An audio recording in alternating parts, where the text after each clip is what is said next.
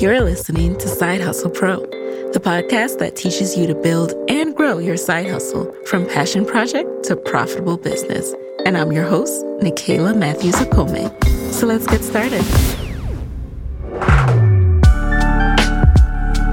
Hey guys, welcome back to the Side Hustle Pro podcast. I have a really exciting episode today. Today in the guest chair, we have Desiree Verdejo. She is the founder of Hyperskin.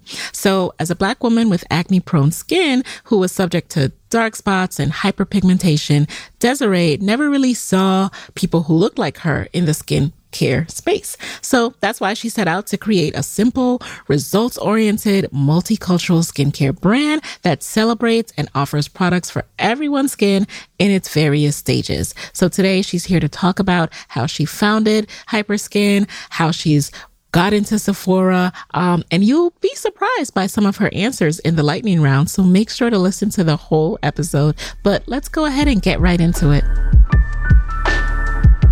First of all, I'm so glad we've been able to do this. You know, it's taken us a couple of tries, but it's okay. This is the right time for us to speak. And I'm so excited to finally have you here. I wanted to know a little bit more about your journey into beauty, because I know you practiced law for, 7 years? So what was your original career path?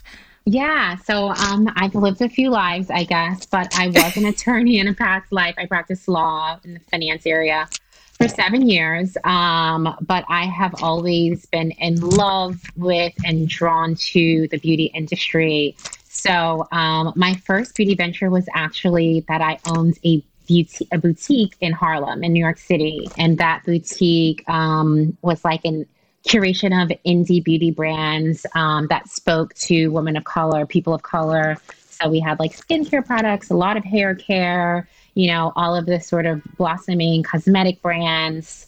And I owned that store for about a little more than 3 years. It was online and then in New York City. And in that space, I was moved to create what is now Hyperskin. So what exactly was it about what your customers were coming in and asking you that led you to start to think about developing a product? Yeah, well, it was two-part. I mean, I myself have always dealt with acne-prone skin. I've had acne since I was like 11, and that sort of led to some of my obsession and knowledge about skincare. So I myself was dealing with like crazy breakouts at the time. At a particular time, I just had my daughter, and so the hormones were all over the place. And I think with our customers coming in every day, dealing with, you know, acne scarring, razor bumps, just all of these concerns that we didn't really have solutions for. And I was at the time, you know, I'm really proud of like the curation we had at the time. There are so many more brands in the space, especially in the makeup arena and in skincare. But at the time, there were very few brands, and we were really highlighting these beautifully done brands. But it was very hard to find skincare brands that were speaking to our customers' concerns. And what I realized talking to these, you know, people, mostly women that were walking into our boutique, was that everyone has these issues. I think for a long time, I thought like, I have this skin type. I have skin that's prone to hyperpigmentation. And what I realized is that we all have a lot in common. And yet we're all sort of going to the beauty supply store or sort of concocting solutions to concerns that should be thoroughly addressed. And so that is what sort of moved me towards creating what is now Hyperskin.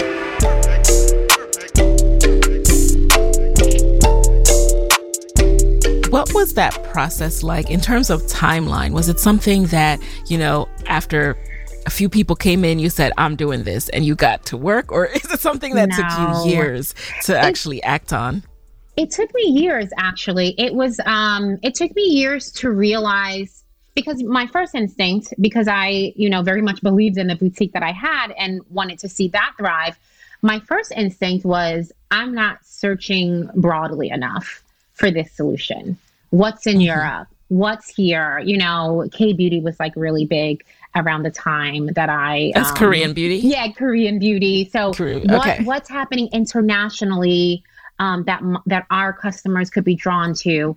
I was like focus on looking for the solution for myself and for my customers. I certainly was not focused on creating it. A lot of what happened initially was very serendipitous.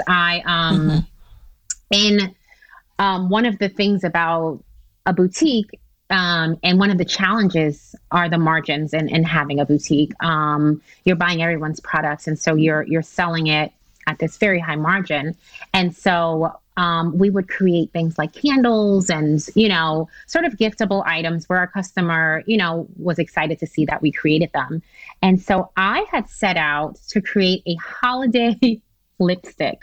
Okay. Red. It was like everyone was wearing red lips, purple lips. It was like MAC Heroin, and Lip Bar was one of the brands we carried in our store, and they were just selling like hotcakes. And we said, we should create a holiday lip products.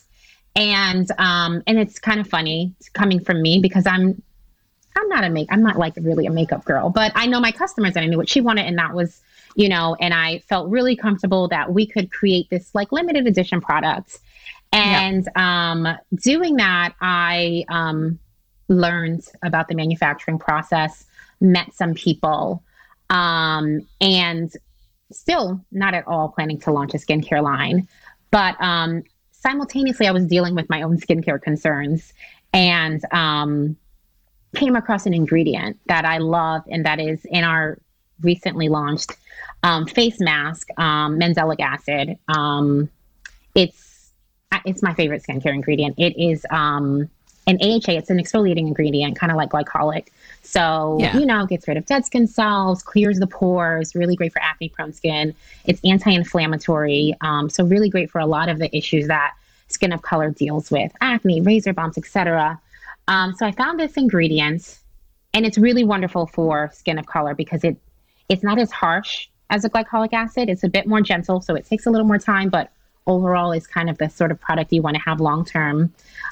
These two things are completely unrelated. So I know how I sound because this is how it came to me. I found this ingredient. We want to hear that process. So you found the ingredient. Unrelated. Okay. I'm making lipstick. I find this ingredient and I'm like, why am I making lipstick? I'm not obsessed with lipstick. My customer loves a red lip, but that's not what she needs. Our customer needs this thought. She needs solutions to her skincare concerns. She needs ingredients that are really like she and he need ingredients that are really, really wonderful for their skin type and their skin tone and their skin concerns. And so I was creating this lipstick, and I remember asking the person that I was working with that sort of introduced me to the manufacturing world. I know we're doing this project for a holiday lip, but I want to create a mask. And she was like, get out of here. Get out of here. Go. That's not, it was summertime. And if we kind of move things along, it'd be right on time for holiday. And she was just like, what are you talking about? But that's really like how it all started. Wow. And even at that time, I was like, just focused on, once I got into the manufacturing process, I still like had to sit back and think about the story behind the brand. Is this a continuation of our boutique, or is this its own, entity? Is this its own being? Does this like live separate and apart from the boutique? And ultimately I decided like I couldn't do the other brands on the shelves justice because I became you just become obsessed with your business with your own. Yeah. I was like, if I carry other brands, I will not do them justice because I just want to talk about this business and this story and this need and these products. And so ultimately decided to move away from the boutique and to quickly, which didn't happen quickly, but like I just quickly launched a skincare line. That's so interesting that in having the boutique, it not only led you to the idea, but then it also made you realize that, I need to hone in on my own products. Yeah. And I need to move away from that. Was that scary? This is a business idea that you talked to so many people about that you actually launched, and now realizing that it has to come to an end. It was a lot of things. I would say the first word that comes to mind is emotional, because the store was online, but it also was in Harlem. It was in a community, and it was very well supported by the Harlem community, the New York community.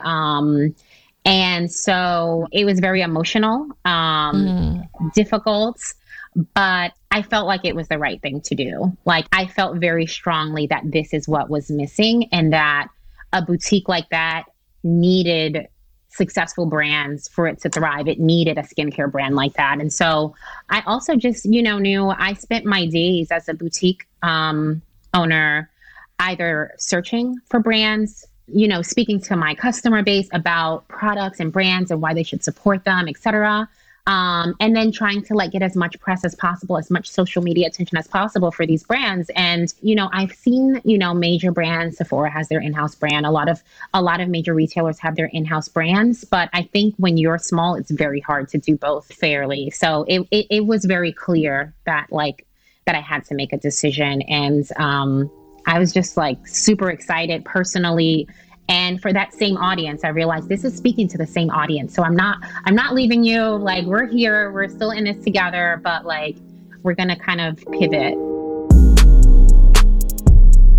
It sounds like since you were working with a manufacturer, at that stage, at least you had done that hard work of figuring out how to find someone to develop an idea in your head. Was it difficult still? Did that manufacturer meet your needs in terms of this new product idea you had? Yeah, there still are a lot of challenges, and they exist to this day. We're 2 years old. We work with an amazing manufacturer that is really talented when it comes to actives and knowledgeable about the ingredient mandelic acid. And, our hero product is a vitamin C serum. So really talented, global. So they met our needs there. What you probably hear from a lot of founders of indie brands, though, is that when a manufacturer is big, they deal with, the brands that line the shelves of Target and Sephora. You're just like a little pea in the, you're a small fish. So, right. It happens a little less now. It's getting better, but I'm always sort of chasing my manufacturer down. And that's a challenge when you want to create skincare from a unique perspective, when you want to create formulas that, aren't just what's on the market, but that go beyond what's being offered. It's hard to do when you're doing that, but you're also like, hey, can you just answer my call? I know you work with XYZ brands and they're ordering 20 times what I'm ordering, but we're going to get there if we can actually connect. Yeah. So I think I kind of need you. Yeah, I kind of need you. So I think that was a huge challenge before launch. I mean, it was impossible to communicate, and it took a couple of years for us to get to final formulas, which now that's like a 6-month process when you are sort of getting the attention you need and when you know the process. But yeah, that's a big challenge for indie brands. Thanks for sharing that, because I guess you kind of feel like once you have a manufacturer, you have your meetings and you get into a flow and everything like that. And you forget that, hey, they're not just going to be working with you unless you're doing crazy scale or what have you. I also happened to launch during this global, supply chain. Oh, did you? Yeah, we launched right before. We launched in 2019. We launched in November, and everything sort of went crazy in March. And so during that early period, we were scrambling, but then bigger brands started to scramble when everything changed. And so I think that was added to the challenges of our initial months. Wow. So that was part of it. So you launched in 2019, and now I see you in Sephora. How did that come about? Yeah, we have some amazing retail partners, and it happened little by little. I'm going to say Urban Outfitters was our first partner, Revolve.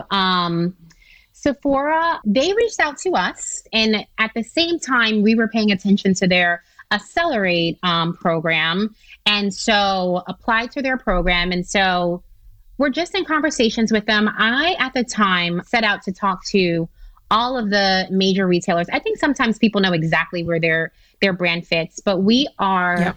I want to say first and foremost, we are an inclusive brand that centers multicultural customers, and we are masstige. So we're at this middle price point, not completely very intentionally not luxury price points, but also not the lowest price point. And so because of that, I felt like we could live in Sephora, but we could possibly even live in a Target that I think does multicultural beauty very well, or an Ulta that is somewhere in the middle. And so we had the fortune of speaking to everyone and to buyers at each place. I hunted down the buyers at Target and got introductions to the buyers at Ulta, and Sephora reached out to me. And I really, just set out to have conversations with them about how they're growing multicultural beauty, how they're growing not only multicultural, but targeted beauty, because that's, where we are in the clinical arena, how they're growing clinical brands that are not founded by doctors. So just really set out to understand how they're looking at skincare, specifically clinical skincare, specifically multicultural skincare. And I was just really excited with how they viewed our brands and how they were viewing those spaces going forward. I was excited about the questions they were asking and the thoughts that they had surrounding those categories in our brand. And so ultimately decided that Sephora was a great partner for us based on that. And also, I'm a Sephora girl. I think as someone that's always shopping for products that render results, I'm all about the reviews. I'm on Sephora looking at the reviews. And so that's my customer, the customer that appreciates before and afters, that appreciates reviews. She loves packaging. She loves a cute name or, an orange poppy exclamation point. But at the end of the day, she's like, what are people saying about this dark spot serum, this exfoliating mask? And so it just felt like a good partnership. And, it's interesting you say Sephora was it. I chose them, but then they also chose you. So what about, what now that is awesome. Congratulations. Thank you. How did you position your product to make it attractive to a buyer? Yeah, I think, Sephora is all about brand story. They are very into founders. I think if you think of your favorite brands at Sephora, you can probably think of the name, maybe even the face of the founder. They're all about communities. We're a small brand. We, only have 2 products. We had 1 product for 2 years, but we have a really strong and supportive community that is really excited about what we're building. And they definitely noticed that. And I definitely think they're drawn towards those sorts of brands. And I think they appreciated the vision for our brand overall. This is where we are, but, they understand our growth trajectory and our plan. And it's consistent with the way they're growing clinical skincare, growing multicultural skincare, looking at indie brands. And so I think on their end, it felt like a good fit as well. So, it feels it's been a great partnership. We just launched with them in September. So it's September of 2020 or 2021? 2021.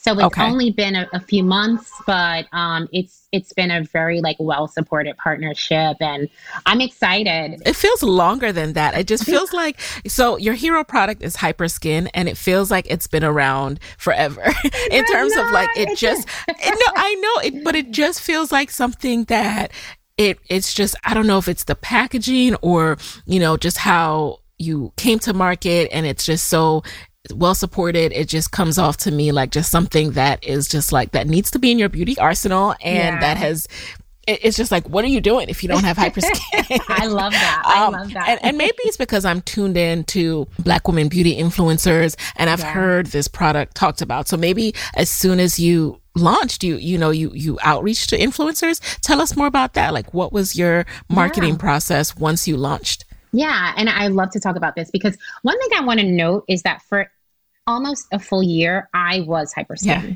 There was no team. There was me and a digital consultant, a marketing consultant. So it was a very scrappy, but very strategic marketing plan. And I built amazing relationships with editors and with influencers through my boutique. And they not only were excited about Hyper, but completely understood it. This targeted brand for women of color that is just based in realness and results. So initially we were able to do a lot of, well, not a lot probably compared to larger brands, but as an indie brand, a lot of gifting. We did and still continue to lean into UGC campaigns. And and just like communicating with our customer initially on social, just organic social, email, text messaging, content marketing is huge for us. Just like staying in the conversation with our customer is a really big part of our marketing. Yes. Of course, now as we've grown as a brand, our team has grown. We've grown through different paid channels, but we still very much lean into the UGC and into the organic and into the content. And I think because of that, our customer feels more connected with us and feels like we've been around for a while. Yeah. But we really are just a 2-year-old company and have only had one product for so long. So it's funny to hear that. And I also want to talk about the fact that you do have one product, a hero product. Yeah. What was the strategy behind focusing on one rather than coming out with a whole suite for your face, like a hyperpigmentation wash and moisturizer? Tell us more about that thought process. If I'm being quite honest, it was 2-part. Part of it was just being scrappy and focusing on this result. We tested the serum and some other products that we launched, like our mask, which just launched. Yeah. We tested that product with our like close-knit community.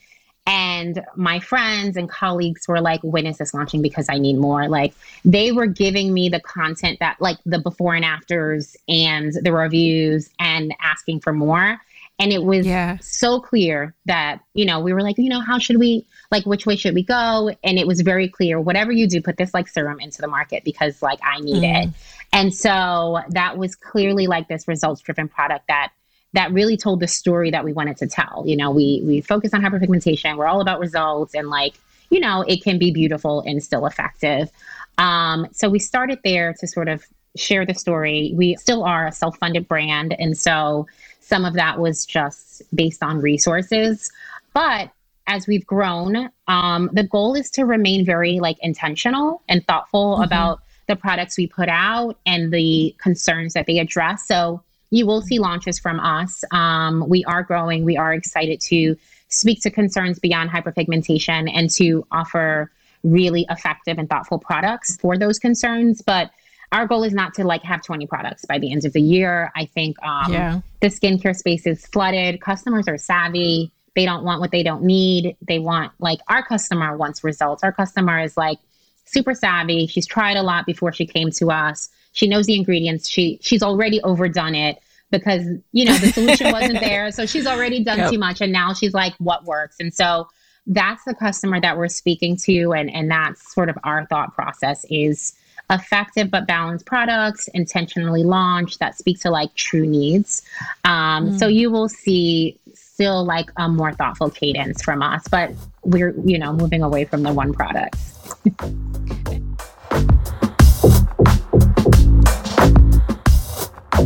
So guys, let's face it, the work world looks so much different than it ever has.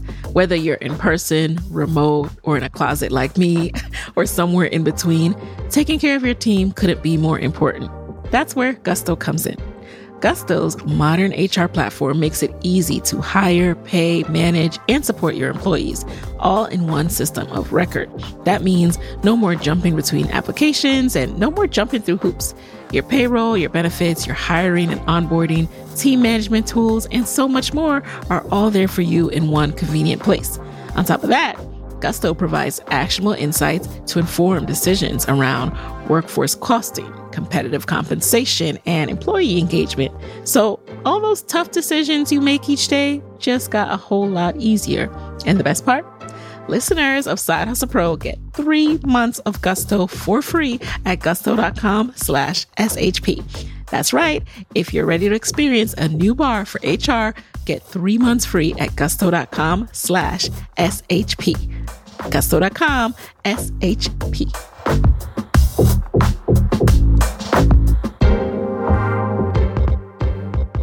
How did you go about building your team? Where did you start? Who did you focus on hiring first? What roles did you focus on hiring first? Yeah, that's a great question.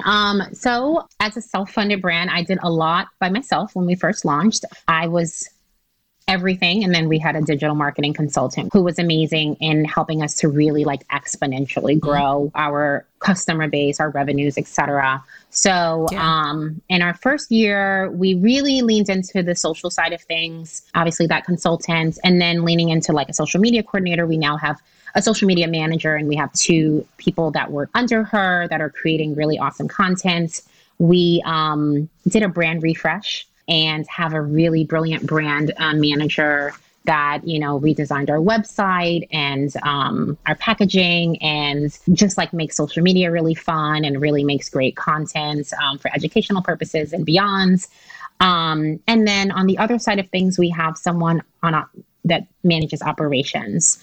And that's the side this year that we're really trying to beef up, because as we grow, with Sephora, as we grow with further product offerings, the operations side is where we're really, and then just being like in a pandemic with so many concerns, like operations is where we really, so many things affecting the operation. So many things. It's really like the supply chain issues is something that I say every day, and I hate the term, but I'm like always saying it. So that's where we're focused now. And then we work with consultants as well. I mean, as a small company, we need to have flexibility. And then we're in an economy where people want to work remote and want to freelance because they like have so many things that they're working on. And so we work with freelancers for things like copywriting, and we work with an external accountant. And so we do work with external parties as well to keep things like fluid and affordable and just kind of consistent with how people work these days.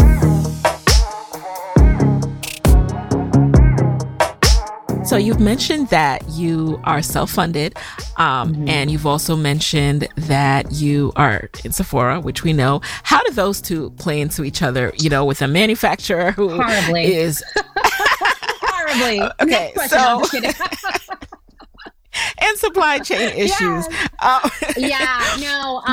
Being self-funded is a huge challenge. I don't say it because I think it's like a badge of honor. I say it because it is what it is. But it's a challenge to be self-funded, especially with supply chain issues. I remember reaching out to a founder colleague who is funded and in Sephora. And I was like, how are you dealing with, because at the time we've been out of stock many times. We're a growing brand. So it's really sometimes hard to track demand. And then there are supply chain issues.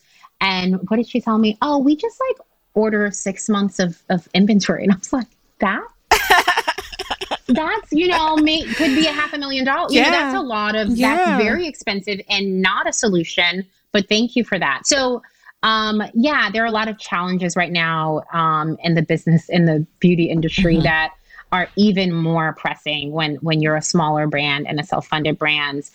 Sephora is another expensive channel, but one very much worth the investment. But we are, I mentioned, we've been there for months. We've grown month over month in that space.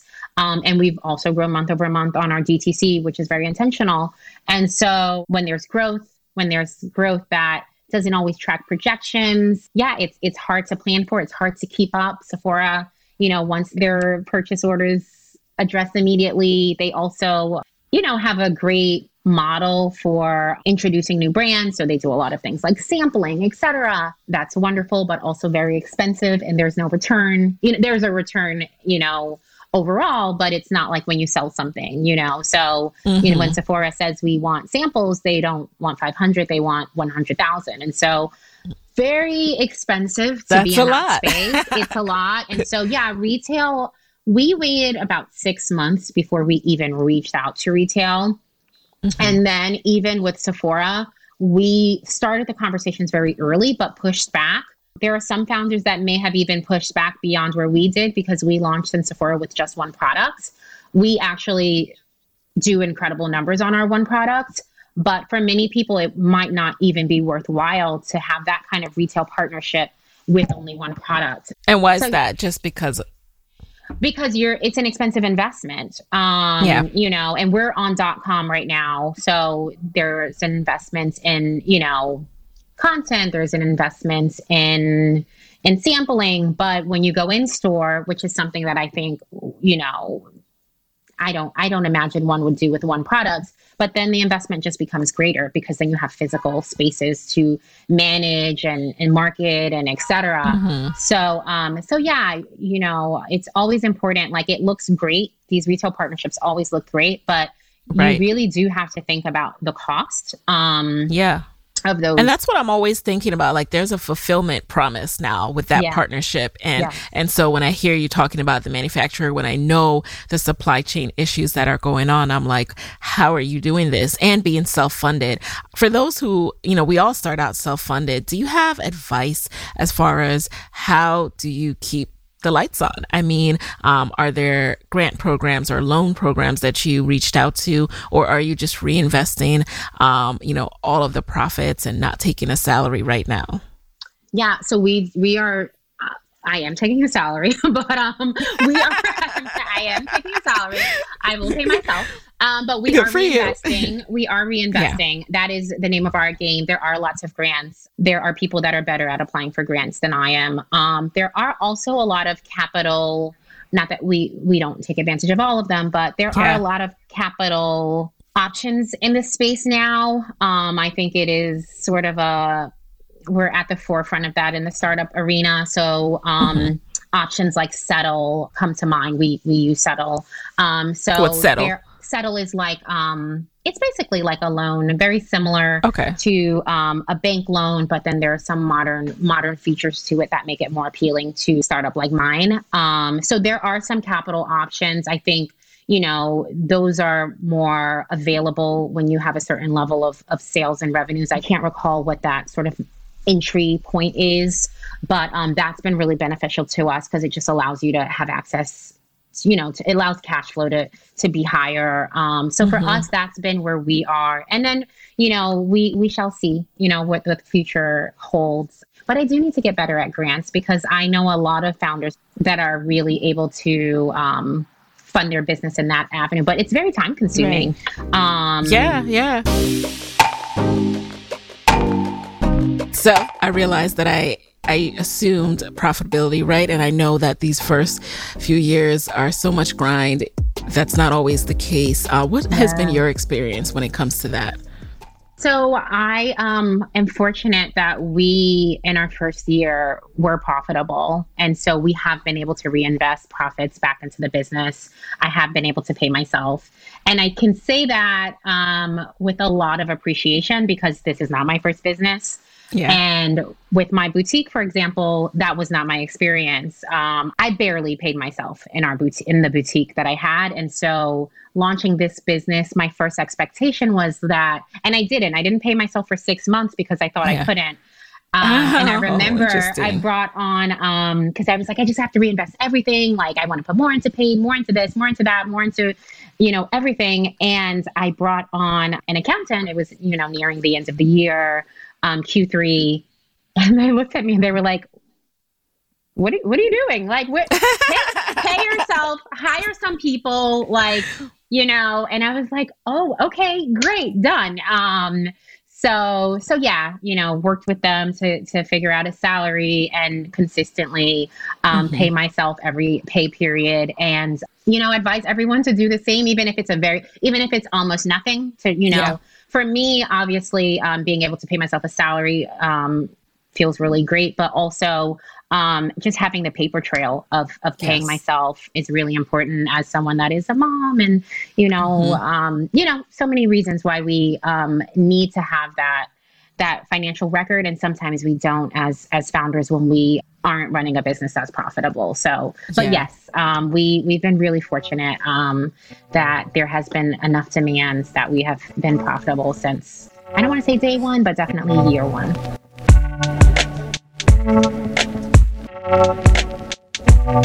All right. So before we jump into the lightning round, I would love to know what is next for Hyperskin. Well, we just launched our second product after 2 years, our Fade and Glow AHA mask. Super excited. I told you about my experience with the mandelic acid and how I was really excited to formulate with it. So this is the mask that came out of sort of our initial trials with this mask. It's come a long way. Mask is, it's been in many phases, but really excited about this version of the mask. It is an exfoliating mask, so it's really great for, brightening the skin. It's really great for clearing pores. If you have breakout prone skin or acne prone skin, razor bump prone skin, mandelic acid is like a really anti-inflammatory ingredient. So I think a lot of our community is going to be really excited by this mask. I'm excited. And it also works really well. I mean, I always tell people if you're treating hyperpigmentation, you need to exfoliate and treat with a serum like our dark spot serum, and then to use SPF. So really excited to have this treatment product that speaks to the exfoliation step. So what's next is just continuing to launch like really intentional, really effective products that speak to our customers' like most pressing needs. But also just really excited to see what they have to say about this mask, what their experience is with it.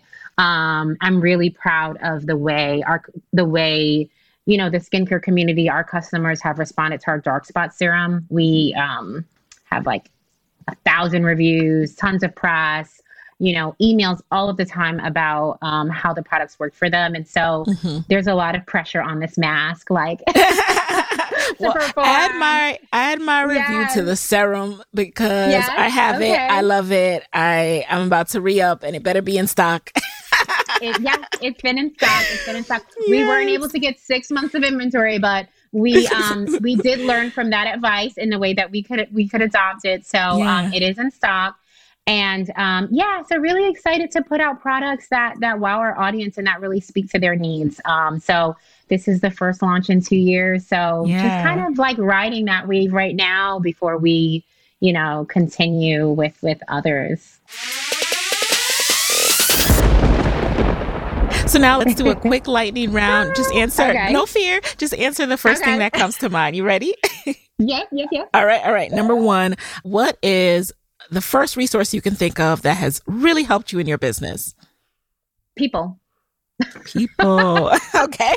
Number two, what has been the best business book or podcast episode that you have listened to or read ever? Favorite business book, favorite podcast episode? Yeah.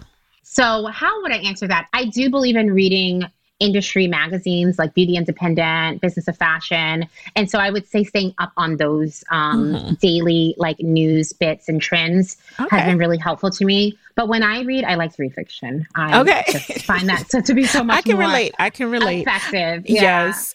Number three, what is a non-negotiable part of your morning routine? Coffee, latte, oat milk, before my kids wake up, because I just need like a few minutes of me time, a little bit of caffeine, and then I'm good. Yeah. Okay. Number four, what is a personal habit that has significantly helped you as a business owner? A personal habit has been being willing to try things. I'm not risk averse, and I'm very well researched before I take chances, but I think being willing to try things has been beneficial in me, sort of finding where I belong and where my brand belongs. Okay. And then finally, Desiree, what is your parting advice for fellow entrepreneurs who want to be their own boss, but are worried about losing a steady paycheck, worried about their business failing? What would you tell them? Oh, I hate this question because I think I'm supposed to say don't worry, but worry. I would say worry. Having a steady paycheck as a former attorney is wonderful. Don't take it for granted, but save. I would say save and start taking steps in that direction. But I would say save. Because I don't think that people really hear the save part. They hear what you did. Oh, I was a lawyer and then I was this. But save and save more than you think you need and stay. I would also say, and this is very anti, I think, the current tone of things, but I would say to the extent you can work, learn, and make money from someone else and do what it is you want to do, keep it a side hustle for as long as it can be, because I didn't do that with moving from law.